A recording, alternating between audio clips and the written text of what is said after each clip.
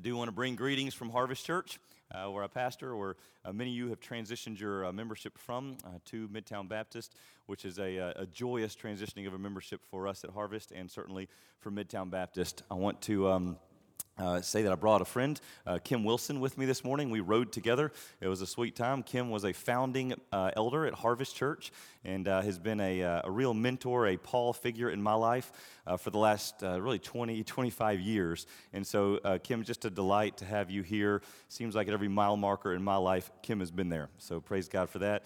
Also want to just thank John and Jess and Josh and Steph. This is really a sweet moment for me. I could spend way too long talking about this, but I spent a little time reflecting this week about just the way that God brought me into y'all's lives, you into my life, and the significant transformation in the gospel I think we have mutually edified one another towards. But even thinking about just phone calls, John, when you and, well, actually, before you married Jess, when I was speaking at whatever conference that was, and you came up and introduced yourself. And it just kind of like today, if you meet John for the first time, you talk to him, you see that he's passionate and he's intelligent and he's excited and you just sense the potential. And then he introduced me to his fiance, which was Jess. So how many years ago would that be? 8 years ago. And when I met Jess, I thought, wow, there's more to this guy than I originally thought.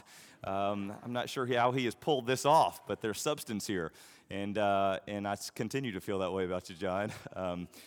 But it's special to see from that. I had no idea what that conversation was the beginning of, but our relationship and our time over the last 8 years, which has been in quantity, the Lord has blessed us with a lot of time, and through that time, you always speak about how God has used me in your life, but I can't say enough how God has used you in my life. I always say this, and this would be true of John and Josh, that discipling men, for you ladies, discipling other women, is one of the most sanctifying things you'll ever do.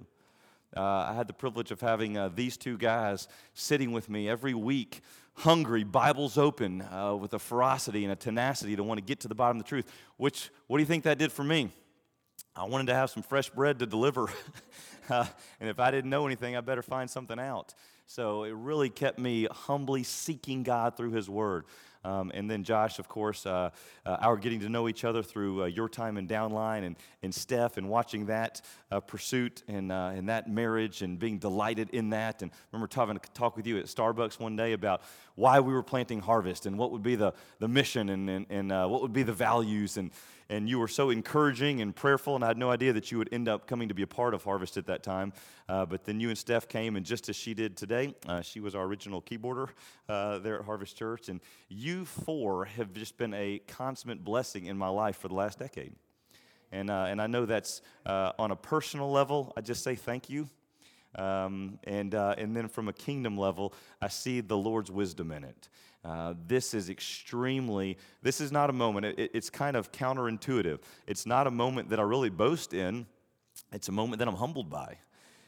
It's hard to describe the feeling, but in my insignificance that God has allowed me to be a vessel of His love and the truth of the gospel to you guys in a way that He would use to bring you along this path towards maturity into a calling of pastoral ministry, and now here to faithfully pastor and elder at a church is, I feel like Paul in the Scriptures, where he seems to say before the Lord, what will I glory in when the Lord Jesus comes, speaking of the Thessalonians, is it not you?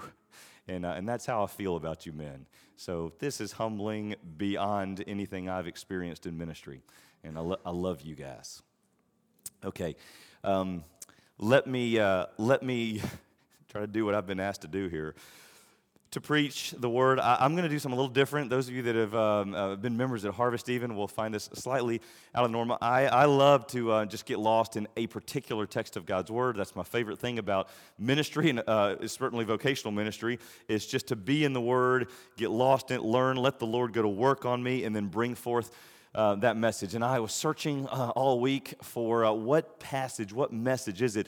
And the Lord kept putting different messages or one constant message, but different facets on my heart, which was frustrating to me as a pastor. I'm kind of, a little bit type A in this. And asking the Holy Spirit to settle us on one angle. And I had a talk with Josh this week, and I said, brother, would you mind if I, instead of having one text, could I just give what I would say in the best way I can, some North Stars for Midtown Baptist Church going forward that would come out of a few different texts. The idea being, again, the Magi followed the North Star to get to Jesus, and I would hope to maybe give some North Stars that just serve as plumb lines that this church might remember, might recall to mind, and might continue to press forward towards in all of the days of its life until Jesus returns. So that's the hope of this. I've not preached a message like that before, but nor have I done this before. So here we go. The first North Star, and if you know me, you'll probably have an idea what this one will be, but it is going to be to preach the Word. To preach the Word. I'd like you to turn to 2 Timothy 4, 1 through 5. 2 Timothy 4, 1 through 5. And so that we're not doing too many air squats this morning, I won't stand you for all of these North Stars, but for the first one, let's stand if we could. 2 Timothy 4, I think 1 through 5. Let's do 1 through 5. Here's the very words of God. I charge you in the presence of God. This is Paul, by the way, to Timothy, his son in the faith, and now pastor at Ephesus. I charge you in the presence of God and of Christ Jesus, who is to judge the living and the dead, and by his appearing and his kingdom, preach the word. Be ready in season and out of season. Reprove, rebuke, and exhort with complete patience and teaching. For the time is coming when people will not endure sound teaching, but having itching ears, they will accumulate for themselves teachers to suit their own passions, and will turn away from listening to the truth and wander into myths. As for you, always be sober-minded, endure suffering, do the work of an evangelist, fulfill your ministry. This is the word of God for the people of God, and the people of God said, praise be to God. You may be seated. So again, the first North Star, preach the word. Certainly John and Josh would know, and many of you that know me know how passionate I am about this. I see that we're in a cultural war for truth. God's word has not changed. You need to know this. If you're new to church, new to Scripture, it's not changed. It is God-breathed through men. It is eternally true. It is inerrantly true. It is sufficient for our lives.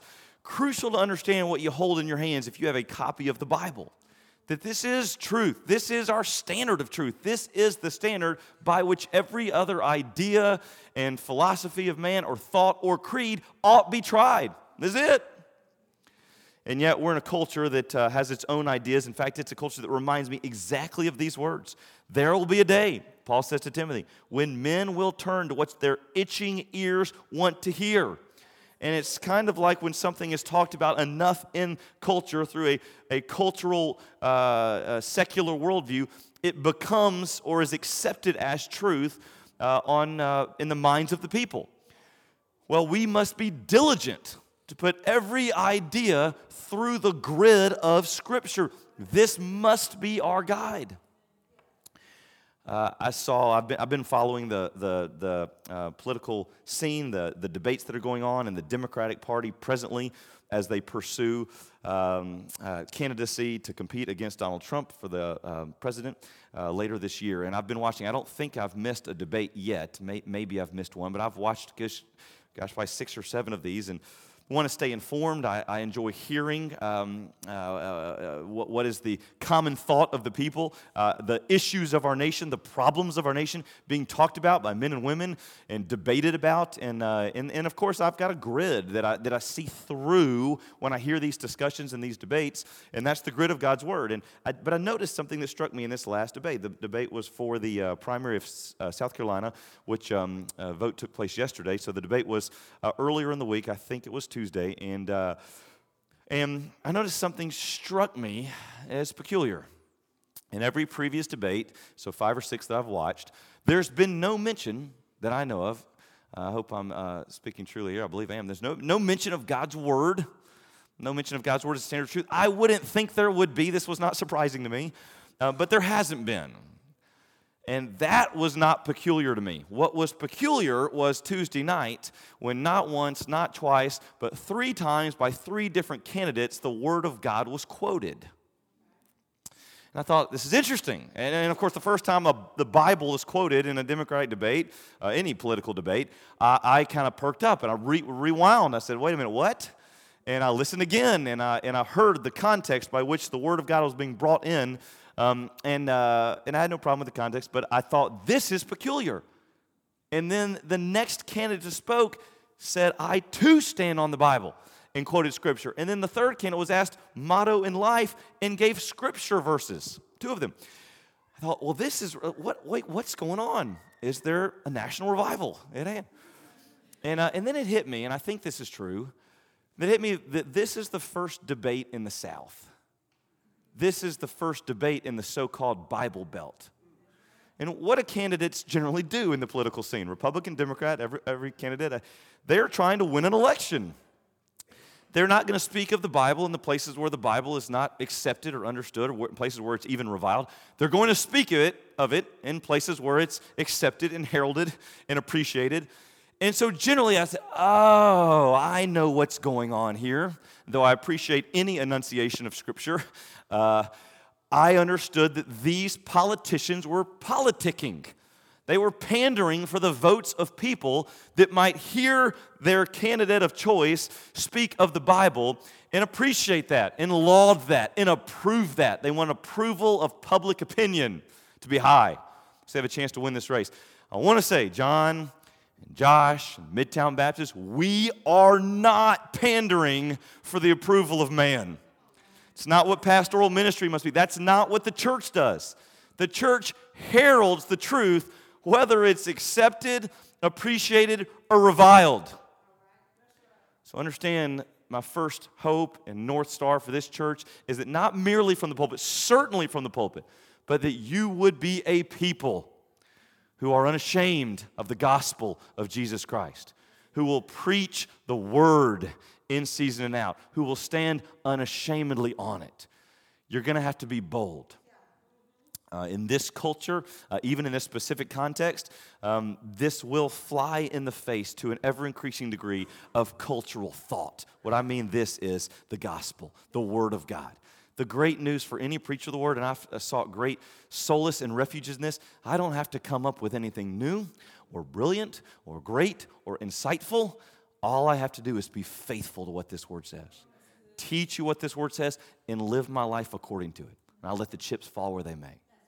Okay, so your first North Star, Midtown Baptist Church, is preach the word. Let me give one other, out of the same book, out of the same letter, Paul writes in chapter 1 to Timothy.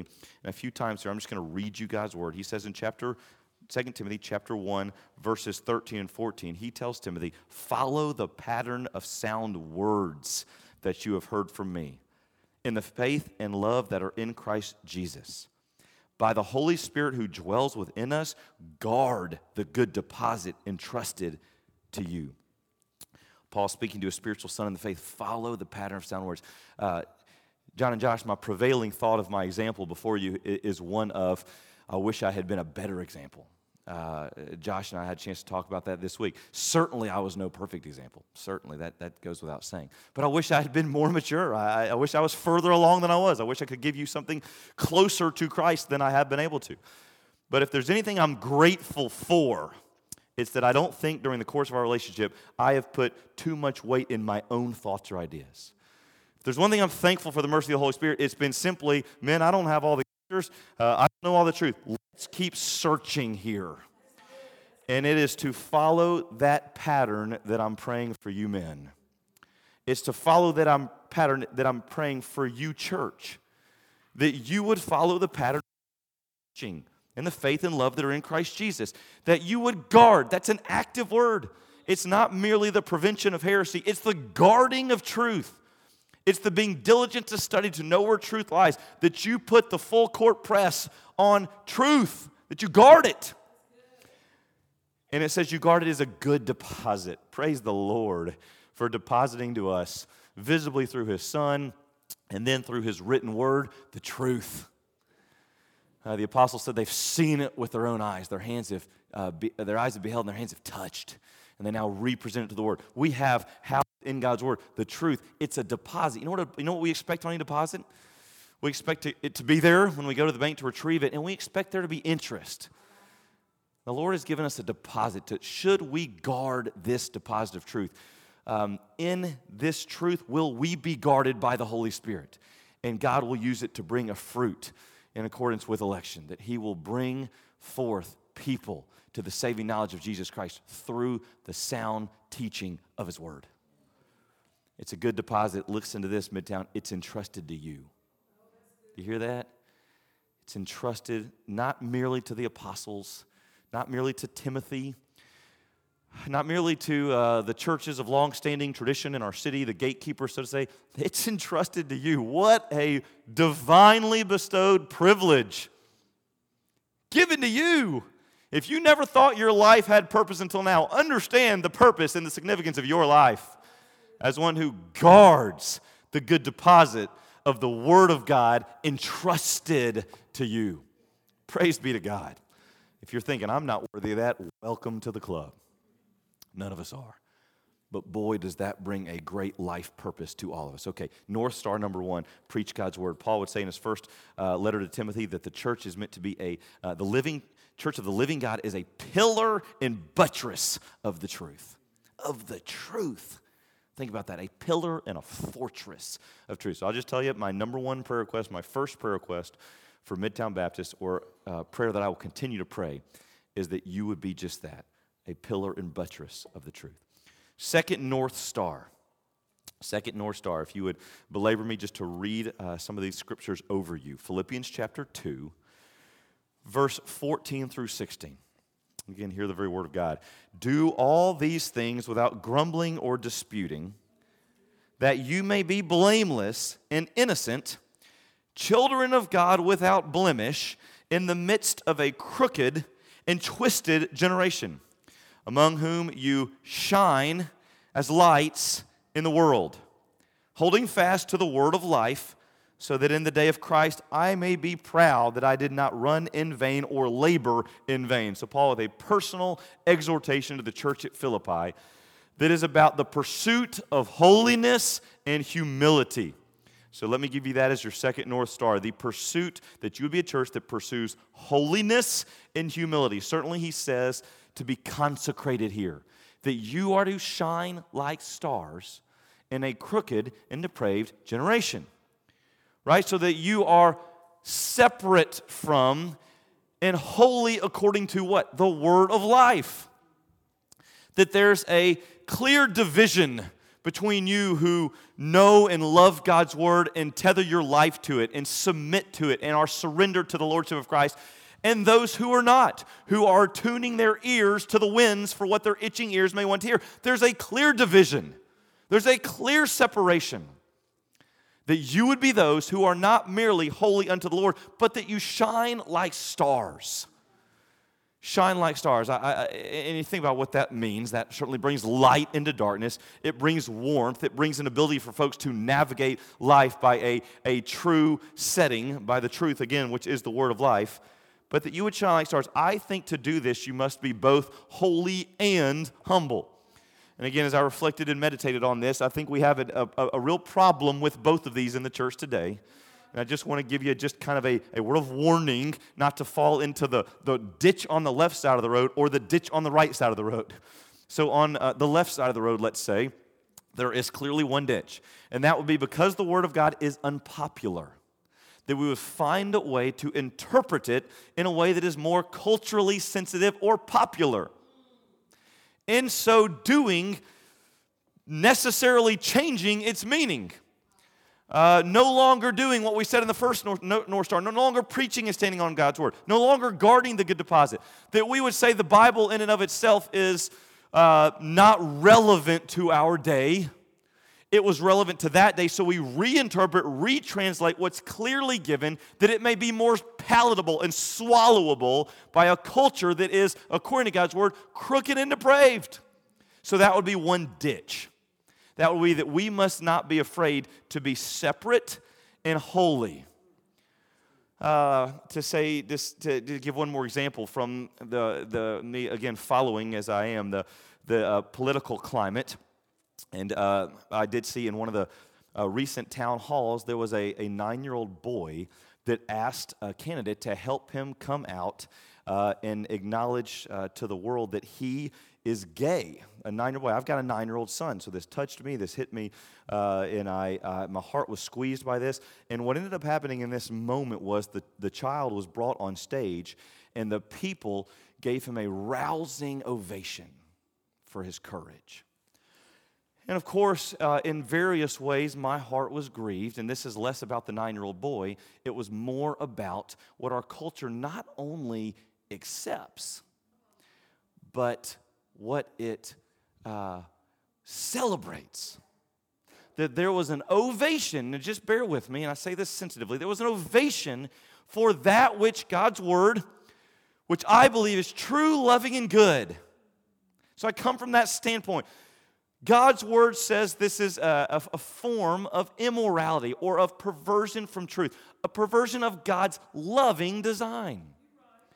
And when we not only tolerate that which God says is a form of immorality or a perversion of truth or His design, but we celebrate it, there's a time where the church has to be unafraid to grieve that. To merely say, no, wait a minute, in the wisdom of man, there's many things we don't understand. But in the wisdom of God, we find truth. And so in our lack of ability to understand certain things, we've got to be submitted to the Word of God. So we can't be afraid to be wholly separated from the ways our culture thinks, the way our culture lives. We don't necessarily celebrate that which our culture celebrates. Haddon Robinson said, as a church, you better be able to speak to the issues of your day. Well, those issues are always changing. The Word of God never changes. That's the beauty of it. Well, certainly some of the issues of our day include gender and sexuality and personhood and marriage. And the culture is forming and lauding and applauding a view of those things which is contrary to God's Word. So again, there's a moment when the church have to be still and we have to be honest. Say, okay, the ditch on the left is what? Let's figure out a way to make Scripture fit with that which is popular. And underneath all that, there's a fear of man's opinion. There's a fear of whether it be literal persecution or just kind of we all, in our insecurity, especially pastors, like to be loved and valued and publicly approved. But we must leave that for the politicians. We must be ambassadors, heralds of the Word of God. So there's a ditch there on the left. Be careful. Be careful. We cannot say that God's Word is no longer relevant to our day or reinterpret it according to cultural ideas and preference. But there is a ditch on the right. And on the right would be a ditch, if I could just call it one thing, I'd say it's self-righteousness. It's a ditch that looks down our nose at the wrong ideas or unscriptural ideas of our culture, as if our own ideas and holiness or personal maturity in Christ has been perfected. As if we've never been downwind of ourselves enough to realize that we too stink in many areas. I appreciated the prayer of confession this morning. Just the first 2 sentences, John, I was humbled that we often don't think of our own need because we don't see in clear sight our own sinfulness. And yes, we should be able to recognize what's right and wrong in God's eyes, because He's given us His Word so that we have clarity on that. We must also realize our guilt before God, the daily recognition of our need. The first sin we need to grieve is our own. That's where we start. That's where our grieving begins. And it continues out to any idea that is contrary or perverse according to God's Word or God's design. But it starts with me. God, help me to conform my life into the image of your Son. Do it by the power of your Holy Spirit. I can't do it in my own strength. Let me put no provision in the flesh. Let me put no confidence in the flesh. Let me have a flesh that is crucified so that I might take up my cross and follow Jesus. Now, if you have that attitude, you're not one who is holier than thou in your desire to be holy. Do you understand the difference? I want to be holy. I want to be consecrated. I want to be unashamed. I want to stand on the truth. I want to wrap my life around it and be unashamed of it. But at the same time, I want to be incredibly humble, knowing daily my failure, daily my need, and that failure and the need of my fellow man that I pray for, that I long for, so that we might be a people who do not compromise truth and do not withhold love from those around us. We have folks that are believers like us stumbling along. We need to grieve for their sin as our own, exhort them, encourage them, love them, grieve with them, edify them.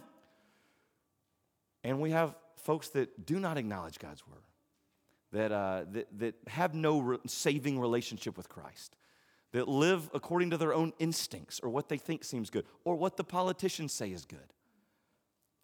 And in the same way, our opportunity is to be a tangible demonstration of the love of God and the standard of truth given in His Word by the way we live. But it's both. It's holiness and humility. That's where we become like a city on a hill. That's when we begin to shine like stars. That's when there's a saltiness to the witness of Midtown Baptist. And so often the church has compromised one or the other. And there's no shining like a star in a community.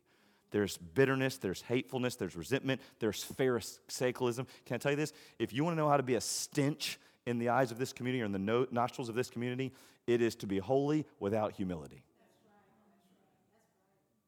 They'll avoid you like the plague. People who think more highly of themselves than they ought. That's the ditch on the right. So Midtown Baptist, my North Star for you is stay in pursuit of holiness, yes, and humility. You got to have both to be obedient to what Paul is saying. Shine like stars in a crooked and depraved generation. Okay, let me give you a third one. To be a people of prayer. Jesus said that his Father's house is to be a house of prayer. Before every major decision, scholars will say, commentators say that Jesus had to make, he went and he prayed. He prayed through the night before he chose his apostles. He prayed through the night before he was arrested to endure the cross. He was always going to the Father, not only throughout the day, but in season and out in the most momentous times. He, being divine, being 100% God and man, still did not minister out of himself. Merely, he went to the Lord God, the living God, God the Father. And in his humanity, he recognized his need that his ministry would be out of the fountain of the Holy Spirit's presence in him and through him. Now, interestingly enough, though we're not divine, that's the same pattern. It ought to be the same pattern of our ministry.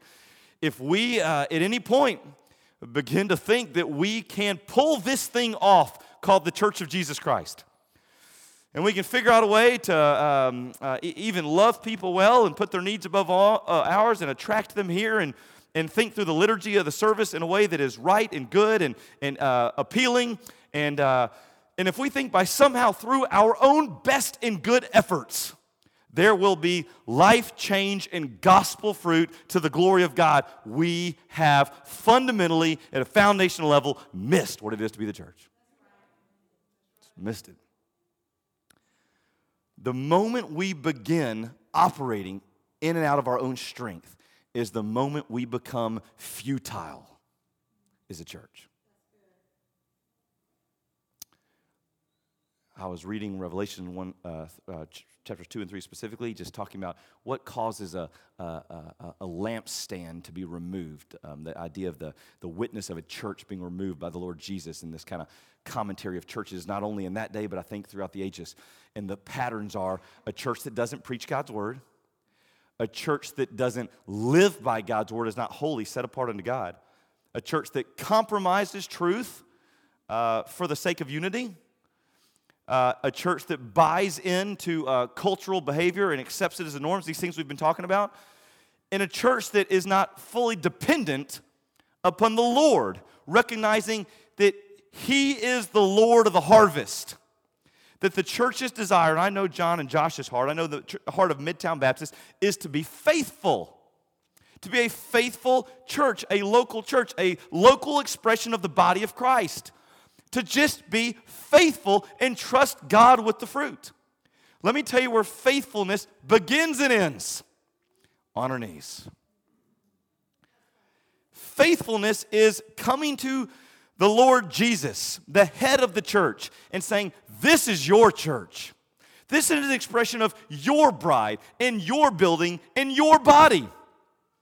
And here we are in and to ourselves as insufficient vessels or vehicles that submitted to you can use to bring to bear heavenly fruit in a way that we can see in an earthly way.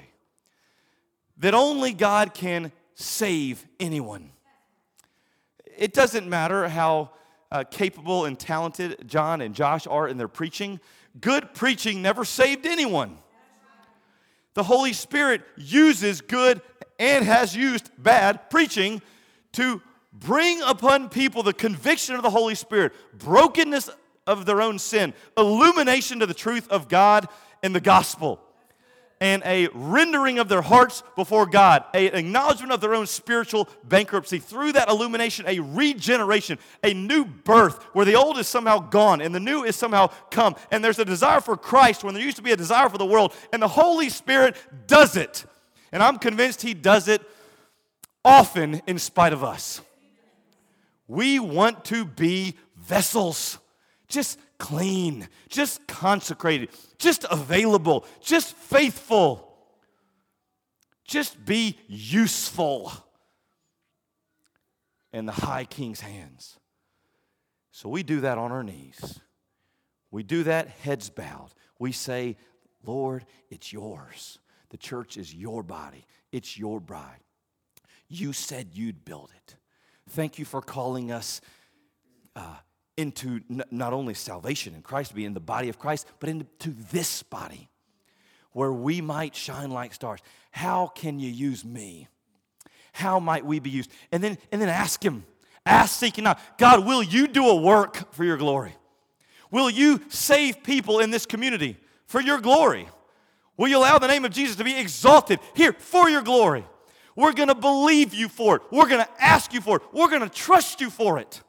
That Christ be exalted.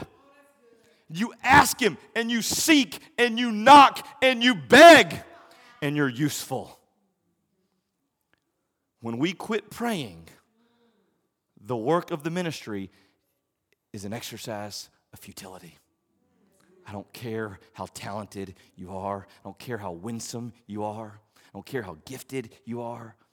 Our battle is won or lost on our knees.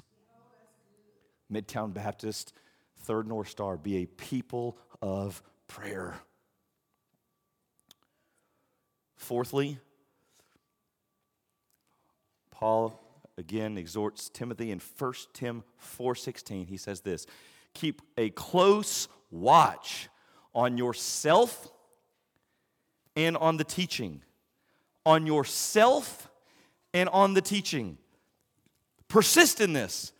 For doing so will preserve your ministry in the ministry of this church. I can tell you right now, John's desire, Josh's desire, my desire is that this church is here as a pillar and buttress of truth, full of people shining like stars in a crooked and depraved generation, as a gospel beacon in this community long after we're all gone. I just saw this week a message go out from a mentor of all of ours, a man named Mark Dever, who sent a little tweet out that said, "Happy birthday, Capitol Hill." And I don't want to mess up the years. Did you see that? I think he said the church was founded in 1875. Forgive me if I'm off by a few years. But it hit me as I read that. Wow. 140-something years. I was thinking of those who founded that church, who planted that flag, who loved and grieved and prayed and preached. And 150 years later, how the gospel's still going forth in that community from that precise corner, because not of the giftedness of the leadership, but I guarantee you the faithfulness in prayer, the commitment to holiness and humility, the commitment to God's word. Because here's what happens. Jesus has said, I will remove the lampstand. If you're not going to represent me, if you're not going to exalt me, if you're not going to be about me, I'll take it out. And He hasn't. And I tell you this, our desire is that 150 years from now, should the Lord tarry, that Midtown Baptist be right here, faithfully preaching the gospel, admonishing, rebuking, correcting, and teaching, loving in the unity of the Spirit by the bond of peace. That's the prayer. That's the hope. And it says the way you preserve this is right now, watch your life. Watch your teaching. We talked about preaching God's word. Watch your life. Watch your teaching. Some of you are already members of this church or considering membership, if you're a part of this body, understand that this is not merely a pastoral admonition, that anyone who is in Christ, 2 Corinthians 5:17 says that if you're in Christ, you're a new creation. The old is gone, the new has come. And then he says, therefore, in light of God who has done this, all this, it says, is from God. Therefore, we now get to be, verse 21, his ambassadors, as if God were reconciling a lost world through us. Isn't that something? That God would make us his ambassadors. That he would call a lost world through himself, to himself through us. Spurgeon said in his Minister Self-Watch, our character must be more persuasive than our speech. It doesn't matter how, it matters that you can clearly enunciate the gospel, but it doesn't matter how clearly you can enunciate the gospel if your life doesn't have integrity with your words. Then your witness is rendered null and void. The great problem our church faces today in the West is that the world looks at the church as hypocrites. And largely the title has been earned. That the world says, you say one thing, but you live in an entirely different way. It was Ralph Waldo Emerson that says, who you are speaks so loudly, I cannot hear what you are saying.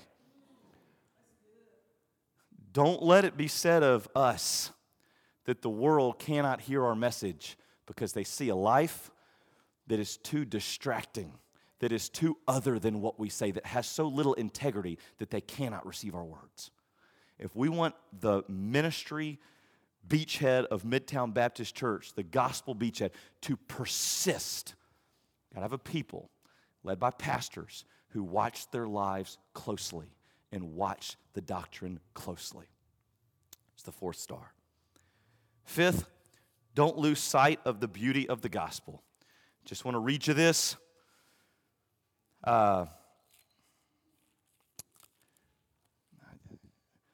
Just want to let the words of the gospel be read over you this morning, and what I think is maybe the most powerful sentence ever written in the English language. Romans chapter 3, verse 21 and following says this. Just listen, just be washed in this. But now the righteousness of God has been manifested apart from the law. Do you hear that, Midtown? The righteousness of God. It's not manifested in you or I or our obedience or our righteousness. The righteousness of God, by the way, is the righteousness that God's righteousness requires God to require. It's been manifested. It's been revealed apart from the law. The law was given not that we might be able to somehow gain our righteousness before God in accordance with obedience to it. No, it's a schoolmaster that teaches us that we cannot adhere perfectly to the law all the time. We're sinners. We need not a greater self-discipline, but a Savior. And so here's the good news. The righteousness of God has been manifested apart from the law. Tell me more about that. Although the law and the prophets bear witness to it, the righteousness of God, the law bears witness. It renders you guilty and bears witness to your need. The prophets point to the one coming all the way to John the Baptist saying, behold the Lamb of God. They witness to it. The righteousness of God, listen, through faith in Jesus Christ for all who believe. There's a righteousness that's apart from the law, that's by faith for all who believe. You come to the end of yourself. You surrender your life before God. You say, Father, I can never be righteous before you. But your Son is righteous before you. and I will receive him as my rescuer, as my Savior. I will gladly receive the invitation of the living God to place my life in his, so that his righteousness is mine. The righteousness of God revealed in Christ is imputed to my account. It's credited to my account in spite of me, because of him. Listen to how it reads. It's by faith, those who believe, for there is no distinction. This is meaning between Jew and Gentile. All have sinned and fall short of the glory of God. Every one of us. There's no righteous one according to the law, except the one not born of the seed of Adam, the second Adam, born by the Spirit of God. And listen to what it says. We all fall short of the glory of God and are justified. What a word. Declared righteous. In the midst of your and my unrighteousness, that we're seen not in some rose-colored glass way by a God who loves us in spite of ourselves. No, we're seen in our rebellion. And in a mind-boggling truth that is hard for us ever to catch up with, we're declared righteous in the midst of our unrighteousness by virtue of faith in Christ. So, I stand before you as one who has been declared righteous by God through Christ. It's been declared above a judicial term. It is done. Have you ever heard that? It is finished. It's been declared. Ken and Vaughn, righteous. I'm almost embarrassed by that, because some of you know me. I'm struggling along. I'm unrighteous at various points throughout every day. Yet I've been declared righteous. And I would never stand before you and try to explain to you how the Lord saw in me my righteousness and declared it so, I don't have to defend myself. I would stand before you and say, I'm embarrassed. And I will not boast in my flesh, but I will absolutely boast in the righteousness of Christ. And those of you who know me like me and know that I am not righteous, I will stand on the provision of Jesus Christ, boast in what he has done, and receive by faith the free gift of eternal life in Christ Jesus, that I've been justified. Man. And he says, justified by his grace. That's what it is. As a gift. That's what it is.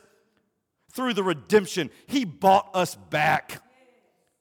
That is in Christ Jesus, whom God put forward as a propitiation. That means he paid. That means he satisfied the wrath of God against our sin. How in the world did he do that? It says by his blood. Shed his blood to satisfy the wrath of God against sin, because the wages of sin are death. The price had to be paid. God is just. And yet the just was the justifier. That's what it says right here. In his divine forbearance, he had passed over former sins. It was to show his righteousness at the present time, that he might be just and justifier of the one who has faith in Jesus.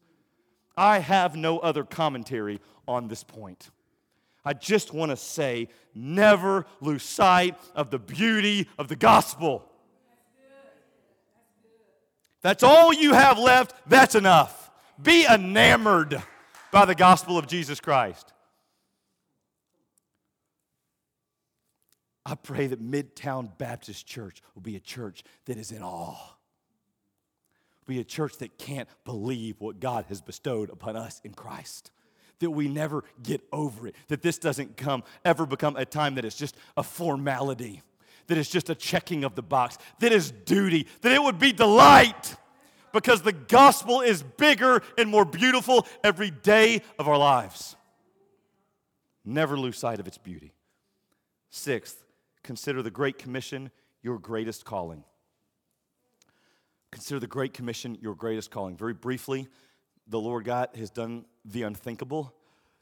Jesus has invited us in to what he is doing. I heard one of my mentors say this week, who I was listening to, we get too caught up in what God's will for our life is versus just God's will. That God's will has been made clear. He's making disciples of all nations. He's building his church that the gates of Hades cannot stand against it. That he has called every single one of us who has been called to salvation in Christ has been called into the Great Commission of Jesus Christ. That we are to be those who go and make disciples of all nations, baptizing them in the name of the Father and the Son and the Holy Spirit, and teaching them to obey everything I've commanded you. And listen, lo, I'll be with you always to the very end of the age. That we have this Holy Spirit empowered mission. And we are a people who live on mission. Where? Where? Is that merely when we're together? Of course not. This is a vital meal in our spiritual diet. The church is a place where disciples are made and formed and matured. We are to leave no man behind, present everyone mature in Christ. But the church gathered here for the worship of God Almighty, for the confession of sin, for the partaking in communion, for the preaching of the gospel. And then we go. We don't cease to be the church when we leave. We're the church of Jesus Christ, the expression of His glory and the beauty of the gospel, and even the local expression of Midtown Baptist out in the community as disciple makers of Jesus Christ. In your homes, that your homes be a place of worship, that you disciple, that you raise your children in the training and instruction of the Lord. And I know I feel that every day, and I know you need help with that. Well, lean on each other. Seek help. Get wise counsel from your parents. Get in a community group or around some like-minded folks. Find some older, gray-headed men and women that have been there and done that and can teach you from both their successes and their failures. But be intentional about it. You're making disciples in your home with your children and in each other's homes. And in this church, that you don't be a passive attender. That's the black eye of the church in the West, that we have just pews filled with folks who are passive attenders. Nothing could be more antithetical to the idea of a Christ follower than a passive attender. You just can't get any further. Jesus, in light of the gospel, in light of who He is and what He has done on our behalf, we follow Him. He gave those little fishermen an opportunity. He said, follow me and I'll make you fishers of men. You've been called into the Great Commission. So as a part of this church, use your gifts for the edification of the whole. Let this be a greenhouse where disciples are made and born and raised in the faith. And as a lifestyle for a lifetime where you work, live, and play. You be a missionary in that neighborhood.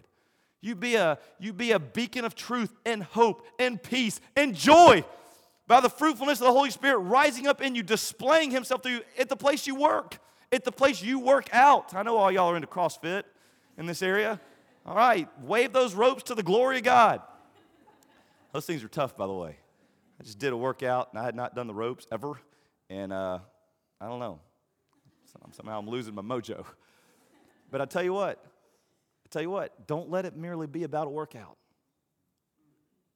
Because God's on mission through you in that gym.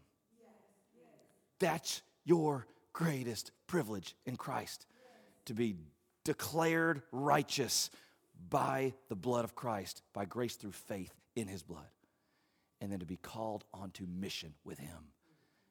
Aslan is on the move. Man, he's not wasting a day. He's on the move. It's everywhere. If we could see from a spiritual point of view, we'd be flabbergasted at what God is doing in His forbearance. And He's called us to be with Him. And He's promised to be with us as we go. By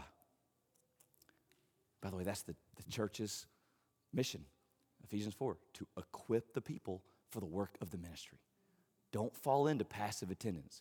Don't just pray and support the pastoral leadership and tithe faithfully. Those are good things.